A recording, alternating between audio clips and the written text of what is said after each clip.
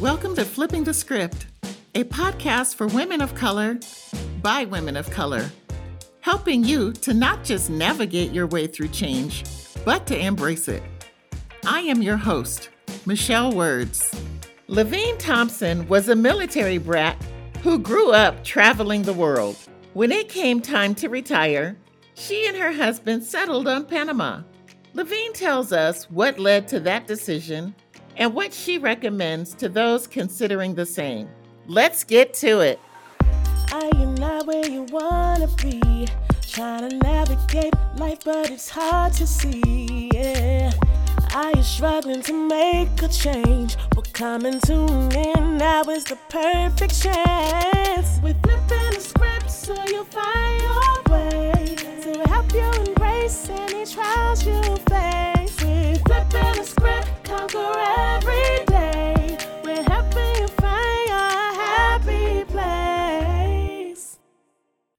Laveen Thompson is retired from federal government in the Office of Personnel Management. Laveen obtained her law degree while serving in the Air Force. At the time that Laveen left military service, she was being considered for a promotion to the rank of major. Laveen rose through the promotion scales at the Office of Personnel Management and was then recruited by the Department of Labor as Acting Senior Executive Service in the Human Resources Training and Development Department. Laveen was also an associate professor of human resources at the University of Maryland. Laveen was born in a military hospital at Travis Air Force Base in California. As a military brat and one of 10 children, she traveled around the world. She received her BS and Juris Doctorate degrees from The Ohio State University. During her tour of duty in the military, she met and married her husband, Alan, who was a non-commissioned officer. Laveen's hobbies are needlework, reading, aqua bike classes, and practicing yoga. Laveen, welcome to Flipping the Script. Good to hear from you. Laveen, I first of all want to thank you.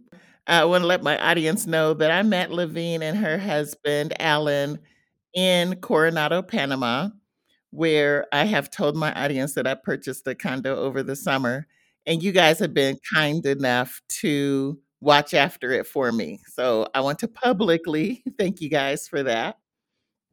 I appreciate it. So now, your background, let's talk about that a little bit. Growing up, military brat of 10 children, tell me, where did you guys live and move throughout your youth? Well, I'll try to remember because my father tended to move almost every year. That's because of the work that he did for the Air Force. So I'll talk about the ones I remember. As a child, we lived in France. My mother traveled with us, and we all traveled together. I say that because we had 10 children, as you're aware, not we, my mother. We had, the number of children. So what that meant for her was that she did not, stay in one place and try to, raise them as my father moved around. We all moved with him. So we learned where we lived, went to different schools, we went to different states. So we were kind of broad growing up. And in terms of some of the places we went, a couple of the ones we did that were outside the U.S. was France and the Philippines. And then within our states here in the USA, that was dictated by where my father's job took him, what he had to do, where he was going. And at that time, generally, he was not, or we weren't, more than 2-3 years, if that much, as we moved around as a family. So you can kind of see how that was for my mother. And then as for us, we were probably maybe a year apart, a year and 3 months. So she had her hands full. For sure. I just can't imagine it, really. Well, I was young enough that I didn't know the difference. But as I grew older and now I have one child, I can understand how that was, work for her. And we learned to do things. I mean, if you had that many kids, you got kind of like a little army, cleaning up, washing, doing all that kind of stuff. So it wasn't like Sure. we sat around and she took care of Right. everything. So during that time, did you pick up any languages? No, my father was military, and we went to the schools on the military bases, and language was not one of the things they were teaching us at that time. So Okay. no, I didn't learn, any languages at that time. Once I came into the military myself, I did work at learning to learn other languages. But again, being on whatever base I was on, most of the people there spoke English. Exactly. I understand. Sure. When you graduated from high school, did you graduate then abroad or in the United States? In the United States. Okay. So then, after then, did you immediately go into the military or did you start your university education at that time? Well, actually, Air Force ROTC, are you familiar with that at all? I am, yes. So one of the things that occurred when I went into that level, the Air Force ROTC, I was still in college. But being in college and being they're not an exercise. At one point, the military, the Air Force, and some of the second lieutenants, if you will, they began to determine that they wanted to start the process or to try the process of, even though that we're still in college, we were still going to the actual work, the summer camps and those kind of things, as we began to learn more about the Air Force, what you'd be doing in the Air Force. So those kind of things were beginning to come out. So, growing up, did you know that you were going to go into the Air Force at some point? Was that always a goal or dream of yours? Well, I don't know that I call it a goal or dream. What I know is that my parents couldn't afford to send me to college. Hmm. And it was around that same time frame when the Air Force was beginning to, very good students in college, and they were looking for certain of these students to actually join the Air Force ROTC. And so I that's see. kind of where I started. Okay, so then during your time then in the Air Force, did you lived abroad at that time as well, outside of the US? Yes, and now I'm trying to remember. I remember that we lived in France and Philippines, and there were, of course, different states within the US. I mean, as an adult, then after. No, I think I went with the Air Force in the US at that time. So, do you think that because currently you guys are living in Panama, did any part of that, maybe living abroad or anything in your background, kind of prompt or encourage you to make that decision? Or how did you guys come about the decision to move to Panama? And why Panama? We were looking for places where we thought we might want to be. And we knew that, any of that that cold stuff wasn't going to happen. And I believe it was something maybe I read or something that was in a paper or a magazine or something, where for a discounted amount of money you could come and stay for 2-3 weeks. And we thought about it. Hey, well, why not try that? So we did, come outside of the U.S. to not just here in the Panama. The weather was just wonderful. Yes. I didn't realize how many people from the U.S. and other countries were actually living here in Panama. The way that some of them have been, they may just, buy a flat or, place where they're going to live. It's not like they buy a lot of houses here. It's more of the condos.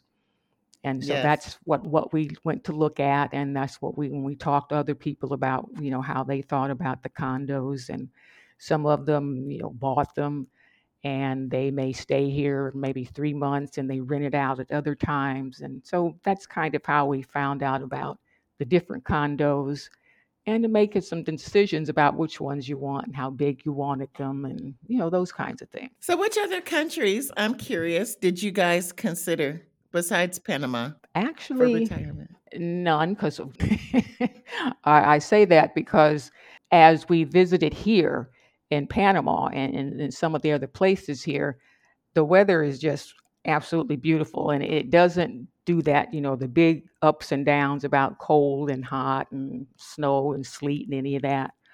So that was kind of one of the major things that we looked at.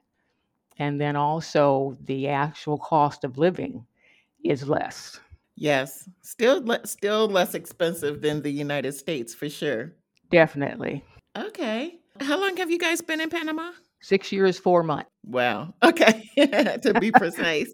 How would you compare your lifestyle then in Panama than what you would have in the United States? Maybe pros and cons. I don't think it's something I would have considered as soon as we got here to Panama. I'm serious. The weather here is kind of even. In the U.S., no matter where we were living before, when we were still in the other states, is I really didn't care for cold weather, and so when we came over here, this is one of the first things that I was really enamored with. Now it has a rainy season, but it's not something that's really bothersome because they may rain for half a day or they may not rain for 2-3 days. But it's warm. It's not a real humid kind of warm. And since like I said, we've been here 6 years, I don't even notice if that's an issue. Do you also find, I don't know, do you feel like you have a healthier lifestyle there or anything differently than the Oh, US? definitely. Yeah. The lifestyle, for one thing, the sunshine, I just love. And even though other people who are just coming over may think the humidity is heavy, but since we've been here, I don't find it. There is humidity here. There's a wind. There's enough of a change within the actual heat so that you're not always hot or you're not always cold. It's something that we've gotten used to, and the people that live here really enjoy it. Okay. And speaking of the people, how do you find the people there in Panama? Oh, well, I don't even know how to say that because when you say the people, we have friends who were born and live here. Yeah, they are friends. They were born and they've been living here for at least 2 or 3, what do you call it? What's the word when you have more than one group? You have grandparents, parents. Oh, generations. Yeah. So we've gotten, we've met with people like we have some very good friends who Panama is their home, but they happen to live in a part of Panama that's just gorgeous in the sense that they live kind of almost on a mountain and they can look out, their windows and see the mountains. They actually, part of what they do there is have like a bed and breakfast kind of thing. Once we went in, to stay with them once, we found how gorgeous it was. And we, on occasion, we go, stay with them. So it's those kind of things that are available. There is a lot of different terrain and options in Panama, but still all nice weather. Like you said, it doesn't get extremely cold or really extremely hot. Correct. There. Yes. The only thing that changes maybe is like the level of humidity. Well, and there are some temperature changes if you go up into the mountains. Exactly. Which is something I'm looking forward to exploring when I go there because I haven't explored much outside of Panama City and Coronado. So I had already decided that I wanted to go to the beach area. So I just went straight to Coronado because I'm a beach girl. Well, yeah. That's okay. That's okay. So can you share maybe some information? I know I hadn't mentioned this to you before, but maybe listeners would be interested in the Pensionado program about the different visas. Well, I don't have enough to be able to explain that. But you get discounts and stuff like that. I mean, there are yes. benefits to having the type of visa that you have. Yes, there are. There's different types of visas if you're interested in moving to Panama. One of the types of visa is a pensionado visa, which I don't qualify for because I don't have a retirement income or any sort of an annuity. They call it a pensionado, but really you can be any age as long as you can show that you have a fixed income coming in. It used to be of $1,000. I think it's still $1,000 a month. If you can prove that you have an income of at least $1,000 a month, you can qualify for this visa. And some of the benefits of having the pensionado visa is that you get discounts with food and like restaurants. When I say food, travel discounts with their airline, discounts at the movie theater and all kinds of entertainment. So pretty much with that visa, you will end up getting a lot of different discounts. Yes. So that's nice to have. Oh, very much. Yeah. Now, I don't qualify for it. I have what's called the Friendly Nations visa. So that's the type of visa that I have with Panama. Oh. But when I turn 55, then I will qualify for the pensionado discounts as well. So anybody over 55 qualifies. But then if you're under 55, then you have to have the proof of the fixed income. But since I'm still working, I don't have that. Oh, how much longer you have? Well, you know what? I don't want to share that. No, I'm just kidding. I have a couple of more years. Well, okay, but you know it's coming. I'm just kidding. Yeah, no, it's fine. I have a couple of more years, and I'm telling you, this is one of the reasons, like, I don't really so much look forward to always getting older, but that's one of the things I look forward to. That'll be a nice perk. Oh, yeah. And then now, where are you living now? I'm in Saudi Arabia right now, so I will be making my way back to Panama next summer. Yeah, so you know how great Panama is when the weather. I will be right back there. Absolutely. Yeah, I was able to spend some time there over the summer. Oh, good. So, okay. Is there anything else then, Levine, that you would like to share with the audience about your experience in Panama, relocating there? Do you recommend it? Do you not recommend it? What would you recommend to people considering moving? Well, I would definitely recommend it, but not only that, that I'm living here and we're living here in Panama and those kind of things, but, being the child of a military brat, I know about moving and those kinds of things. So it depends on if someone has never been outside the U.S., they need to do some visiting first and can kind of, get a feel for the things they like, don't like, or what they need or don't need kind of thing. I think once they get a feel for what they're here, what is it they're looking for? When I say that, does that mean that they want a certain kind of community that they want to stay in? There's a certain kind of foods that they need to have. It's kind of that thing. That's why it's good to come visit. And you can, stay in different condos or different kind of places to rent for, a few months or something to see if that's for you.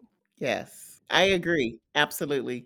Because everything isn't for everybody. Or you can just, one location may not work, but another location might be just right. Exactly. So I think that is a great idea. I went, like I told you, I went straight to the beaches and knew that that's where I wanted to be. Yeah. Didn't even explore any place else in the country. So Oh, really? Oh, okay. I'm stuck. Yeah. Okay.